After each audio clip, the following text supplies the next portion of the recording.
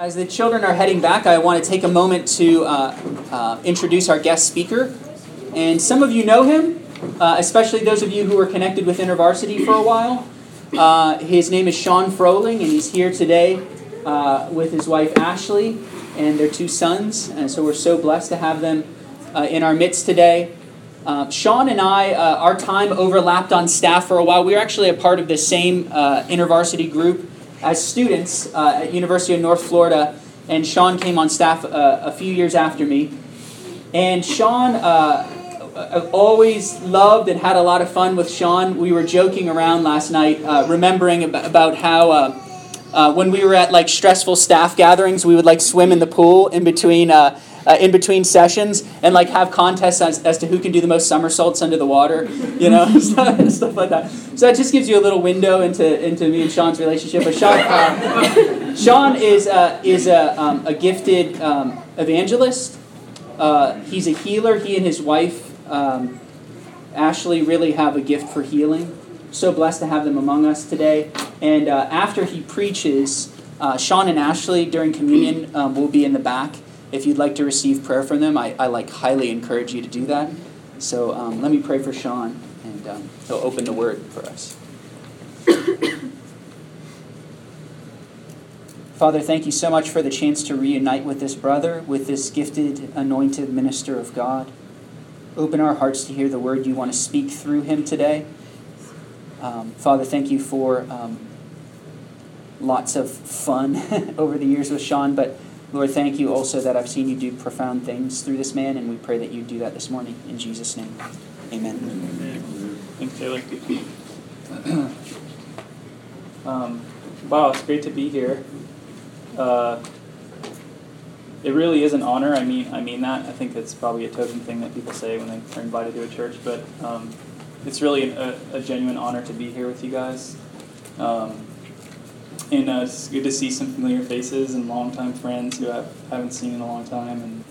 And Ashley and I recently celebrated our 7th year anniversary. And we are we're so like, yeah, I don't know, enthralled. I mean, who we are and who we are in the Lord. I mean, we were shaped in the same time that Taylor was in leadership in the campus ministry we were in the same college, and followed his ministry. Taylor coached me, and when I went on staff at InterVarsity I was there for 5 years. He coached me for a stint there, and that's great to see that Chris and Taylor never age. I don't know if you guys ever noticed that. Like, we got here, and I was like, hey, I know you guys because I saw you yesterday. Even though it's been years. Look for the smile lines. Yeah. We are getting those crow's feet. Is that what they call Yeah, them? that's right. I want you to know that we pray for your church. We love what you're doing here. We love the vision.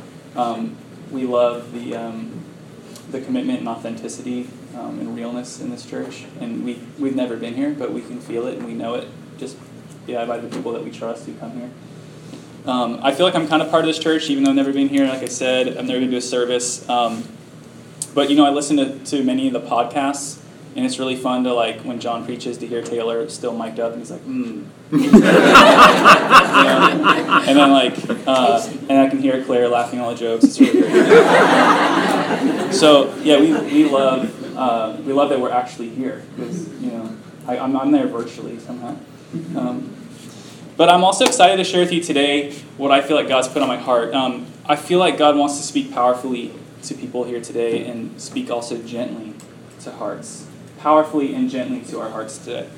Let me just pray for us real briefly. And if you would, just open your hands and invite the Lord to speak to your heart.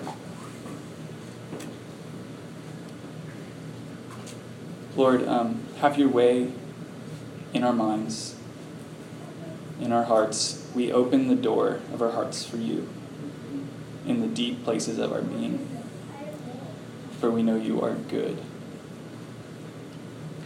Jesus' name. So Taylor invited me to preach from the gospel reading today, which is from Luke, and it's coming right on the heels of the Emmaus passage, which I listened to the podcast that John gave last week, and he he basically told you what Jesus said, which I didn't know could happen, but that was pretty awesome. He did an excellent job in of telling how Jesus opened the eyes of these two disciples as they walked on this long journey.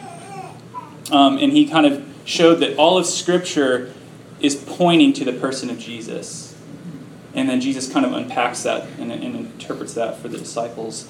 And we find that now that we know who the crucified and the resurrected Christ is, when we look back in the Old Testament, we can see it's always pointing to this virgin-birthed, incarnated, crucified, and risen Christ. And it's just incredible when you look back at the Scriptures and you begin to see how much it's pointing to Christ. But we also get to see that God is most revealed in the crucified Christ. So, in other words, if you ever have any idea of who God is and you have any muddledness in your theology, always look to the cross, right? And then you can then look back and interpret all of the Scriptures through that lens of a God who would rather lay down his life than to retaliate against those who would hurt him. A God who would take on our ugliness, our sin, the effects of our sin, the penalty of our sin, drink the cup of wrath, taste disconnection from God.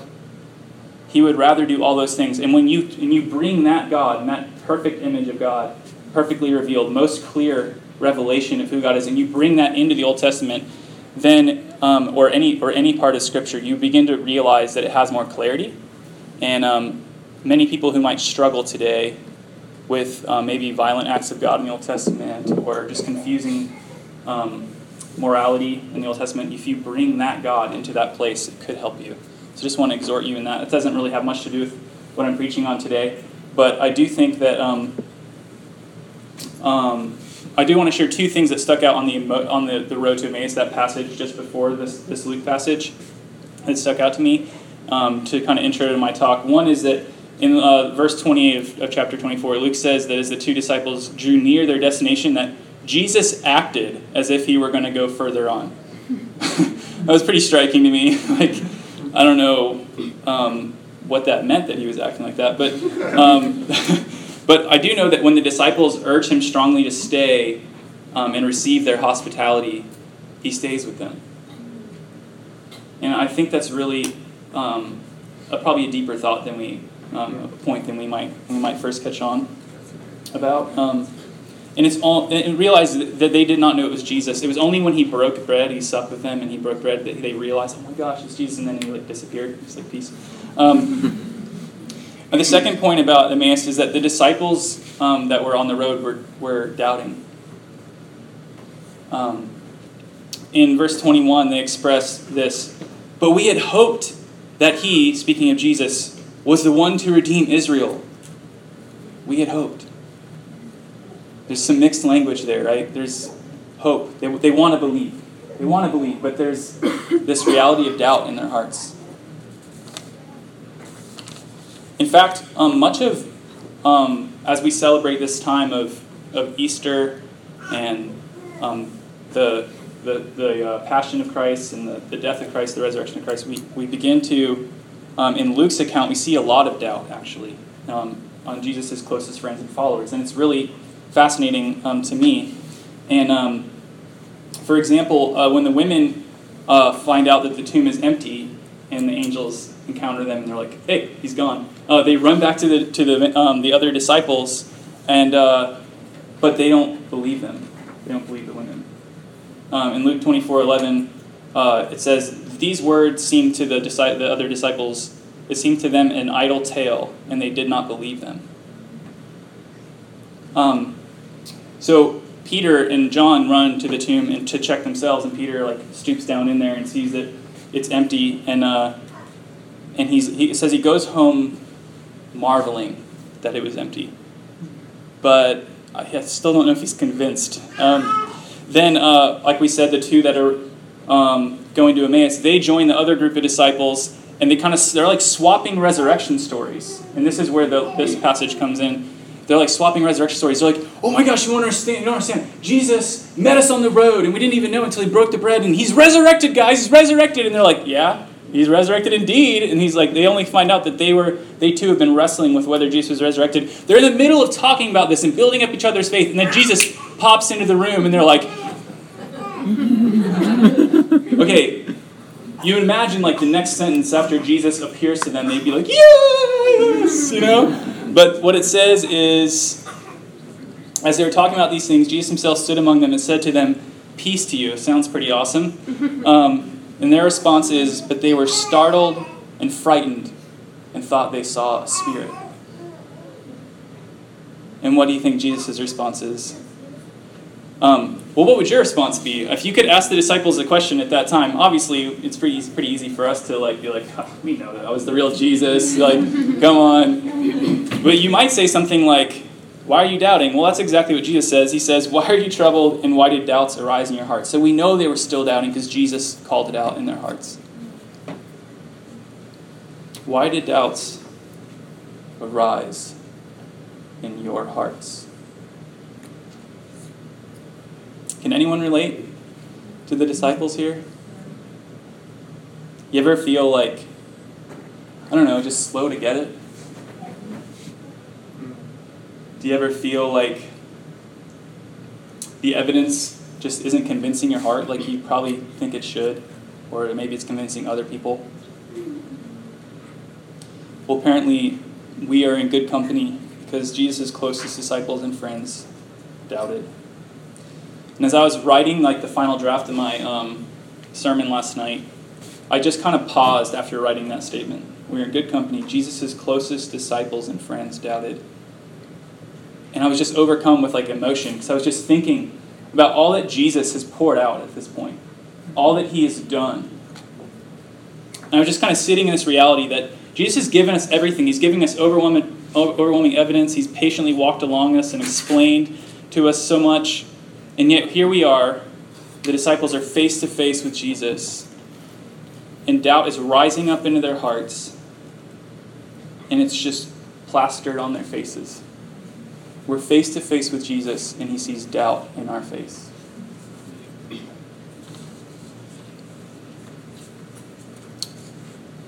But we have to look at Jesus' response here.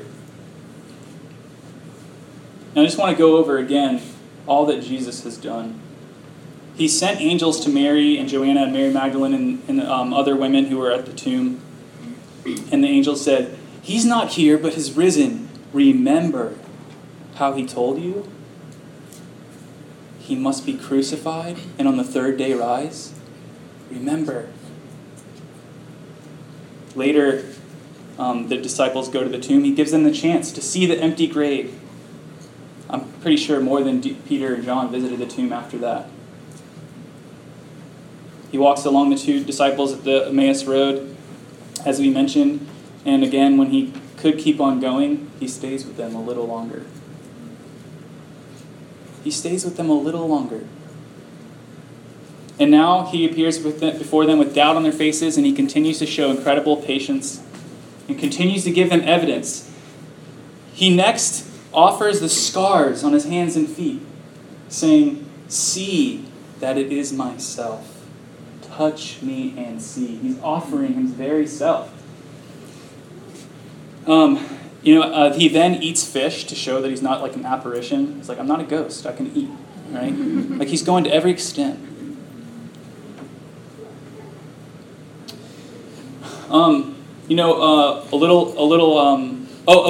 So after he eats the fish, he then pulls another Emmaus Road, and he begins to open their mind to all the scriptures again, of the Moses and the prophets and the Psalms, and he's points again to how all of these writings are pointing to him, how all the prophets were pointing to him.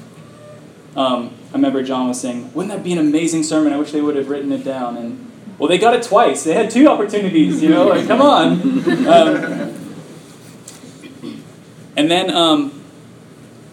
And then at the same time he says, let me just read this to you. Thus it is written that Christ should suffer and on the third day rise from the dead, and that repentance and forgiveness of sins should be proclaimed in his name to all nations. So because the prophets point to me, this is the case. And then 8 days after that, did you know that that Jesus appears again to them in the same manner. And this is the story of Thomas. And Thomas says, unless I put my finger in his hand and in his side, like, I won't believe. And so Jesus comes to him and he's like, would you like to, you know?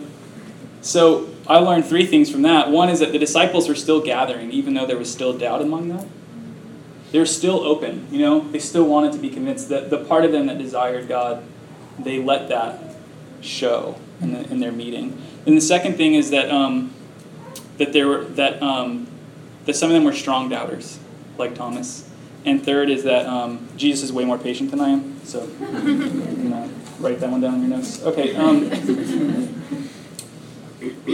Isn't it incredible that Jesus offers his side and his hand? I just imagine him disrobing. Like, he's becoming even more vulnerable to his disciples. Like, you can put your finger inside my resurrected body. Like, it doesn't get much more intimate, you know?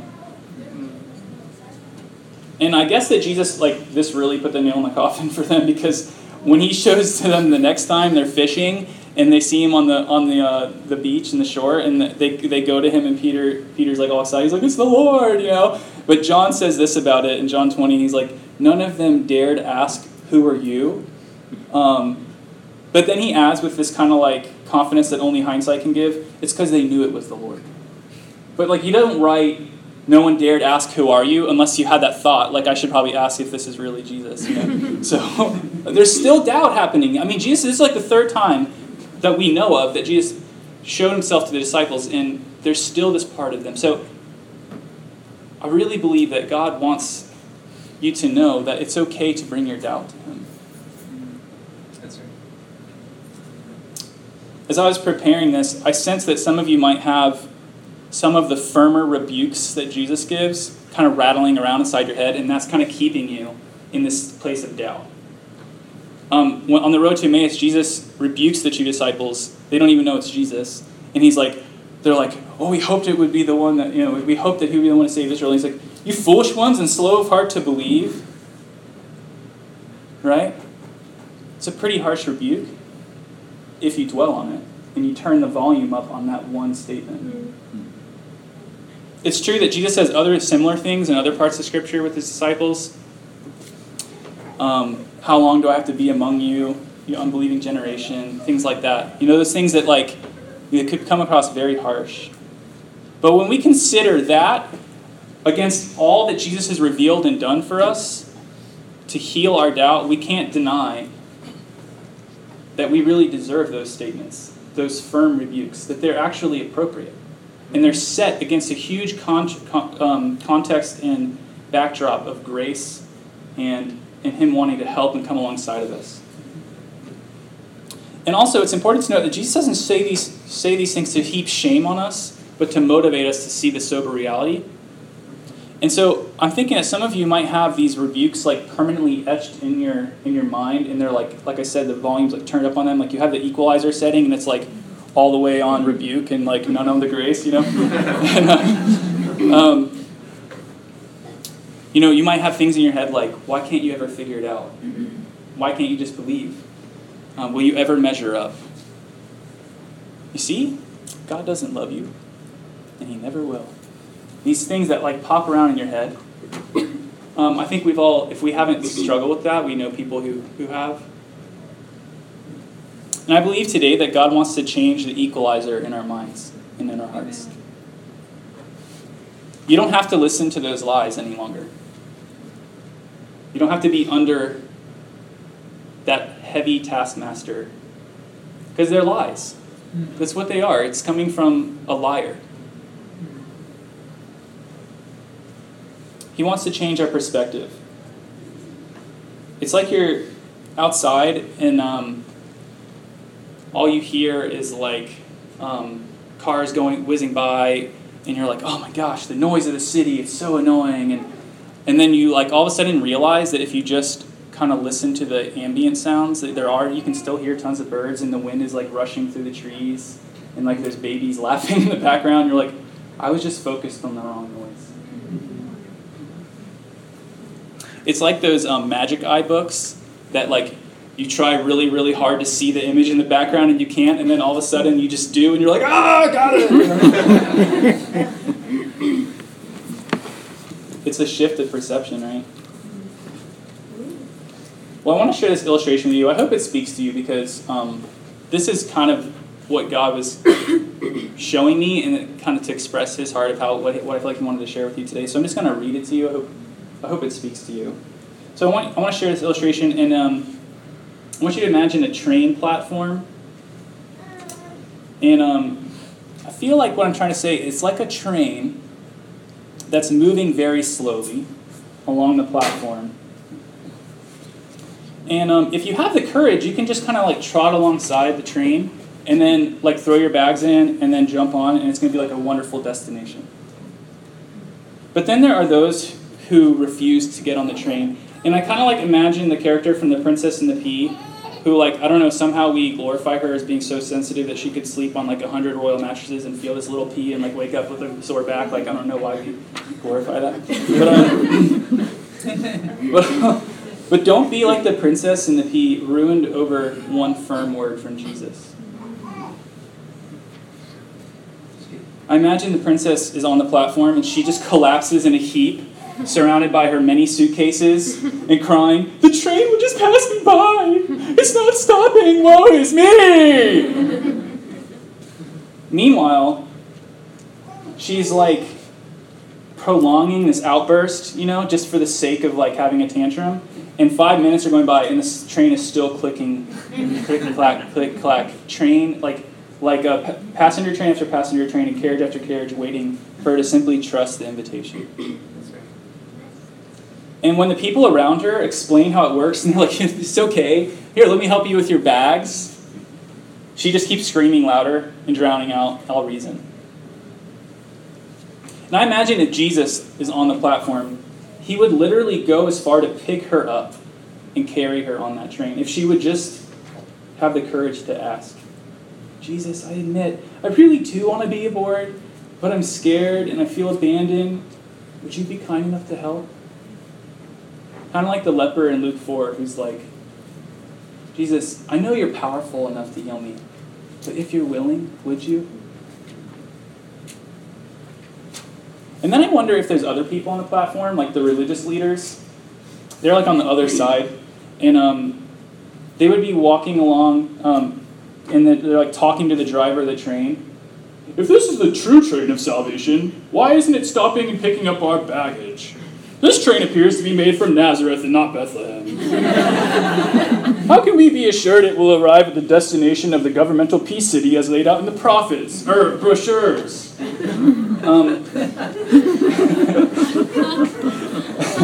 Meanwhile, the driver explains that they are headed to a much more glorious and wonderful destination, and they first must travel through the land of the suffering servant, and they will arrive in the country of the glorious resurrection, where the peace city is really found. And while they're arguing amongst themselves, the train click-clacks by.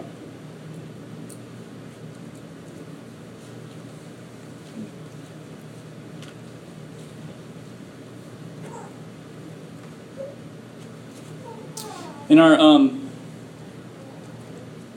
our readings today, in Psalm 139, the psalmist says, "How precious to me are your thoughts, O God! How vast the sum of them! If I would count them, they are more than the sand. I awake and I am still with you." Do you know that God's intention toward you and His thoughts toward you are precious? He's not trying to pass you up. He's trying to slow down as much as He can so you can get aboard. In Isaiah 55, it says, it's an invitation, "Come, everyone who thirsts, come to the waters, and he who has no money, come buy and eat. Come buy wine and milk without money and without price. Incline your ear and come to me. Hear that your soul may live." In James, he says that if any of you lack wisdom, if you ask, God will give it to you without any reproach or rebuke. The invitation is here. If we only have the courage. You guys ever seen these videos of migrant workers or people, and they're on these platforms, and the trains are flying by? They're not click-clacking. They're like, chick, chick, chick, chick. and they throw their luggage and their kids on board, and people are like grabbing them, and they're like grab them, like flying through, and somehow they get aboard these trains. I mean, they are desperate. They will get on that train because they want to go somewhere where they're going to get out of their mess, and they're going to find something with more hope.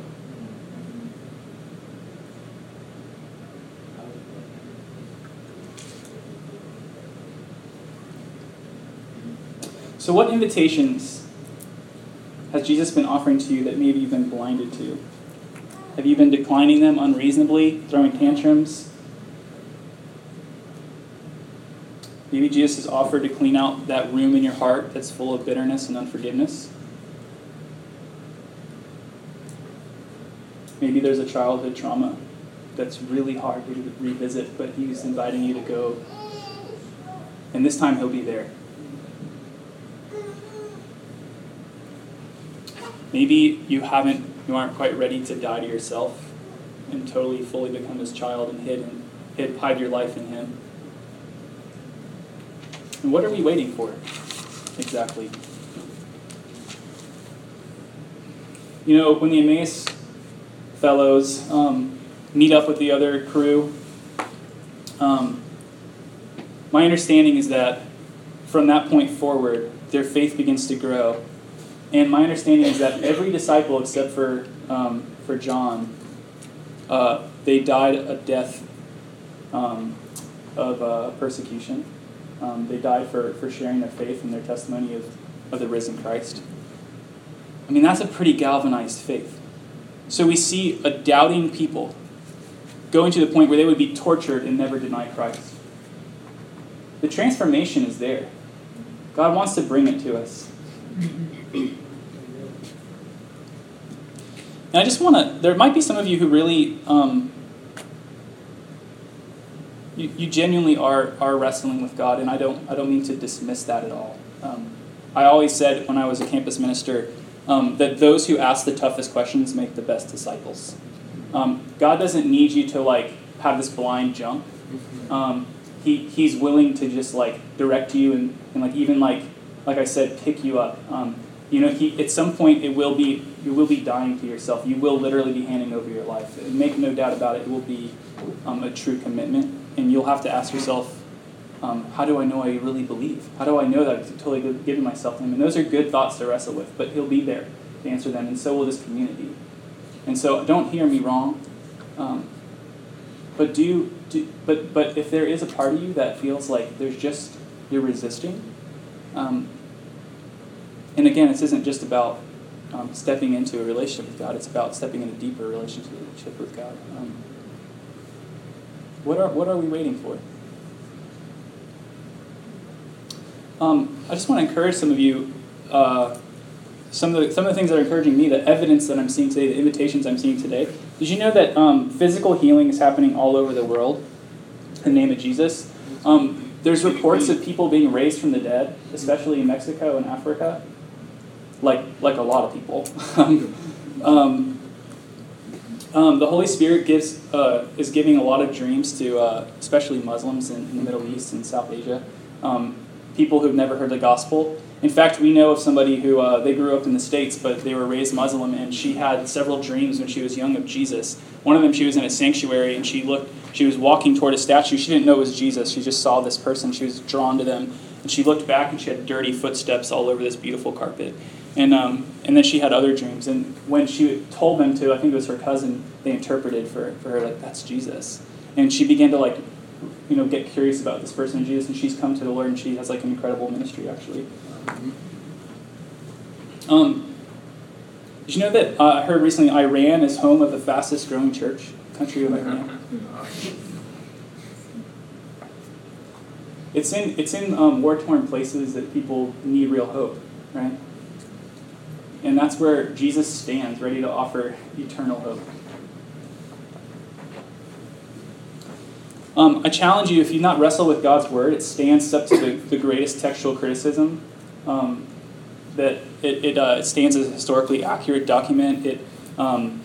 It's full of fulfilled prophecies that never could have happened unless God ordained them, and it's an incredible piece of evidence. And just look around. Look at the people that God has put in your life. Look at the people here willing to share testimony, be an eyewitness of what God has done in their life. There's evidence all around us. And so I encourage you today, get on the train, whatever that means for you. Jesus stands to stay a little longer. If you think he's ready to move on, just say, will you stay a little longer? And he's ready. And I'm going to ask Sean to stay here and ask Ashley to come up. And whoever's leading prayer, if you could just get ready, we'll go straight from this to the prayers of the people. Maiken, could I have you come up? And Peter, I'd really love to pray for Sean and Ashley. They're living down in Stewart, which I had to go on Google Maps to figure out where that is. It's like a little bit north of Fort Lauderdale. But I think they're just kind of also a little bit at a crossroads of what the Lord is calling them to. Were you blessed by Sean's ministry among us this morning? Amen. Praise the Lord. Well, Ashley is an amazing disciple as well, and I encourage you to go get prayed for by them. But I'd really love to pray for them and for their family and ask the Lord's guidance. Ask for wisdom, right? And the Lord will give it without rebuke for them and their ministry. So here, you come together.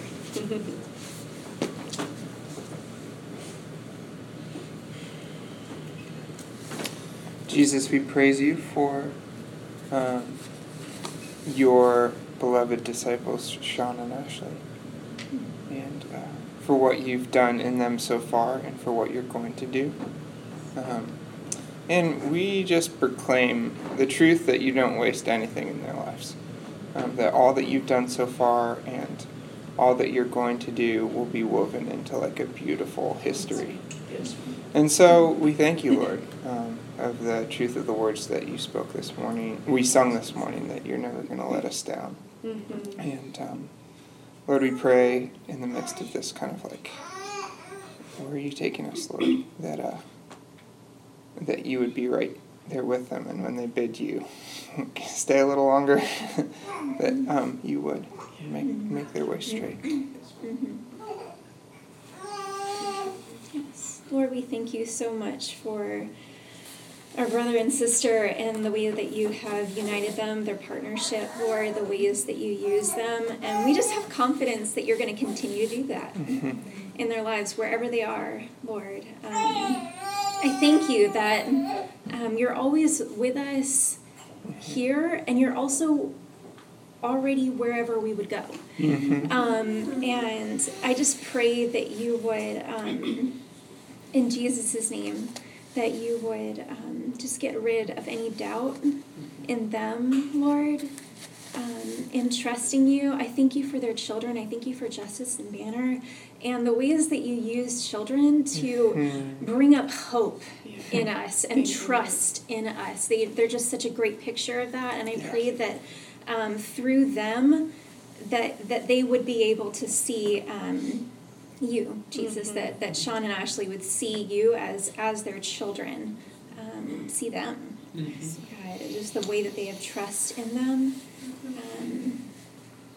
God, and I just pray for just today that you would give them the words to say, the clarity, the wisdom to pray for whoever needs prayer, Lord, in this room.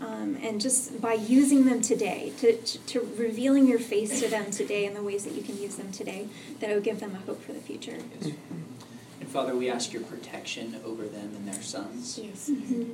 Over Justice and over Banner, Lord, we ask for physical protection for them. Lord, we ask for spiritual protection from the voice of the liar.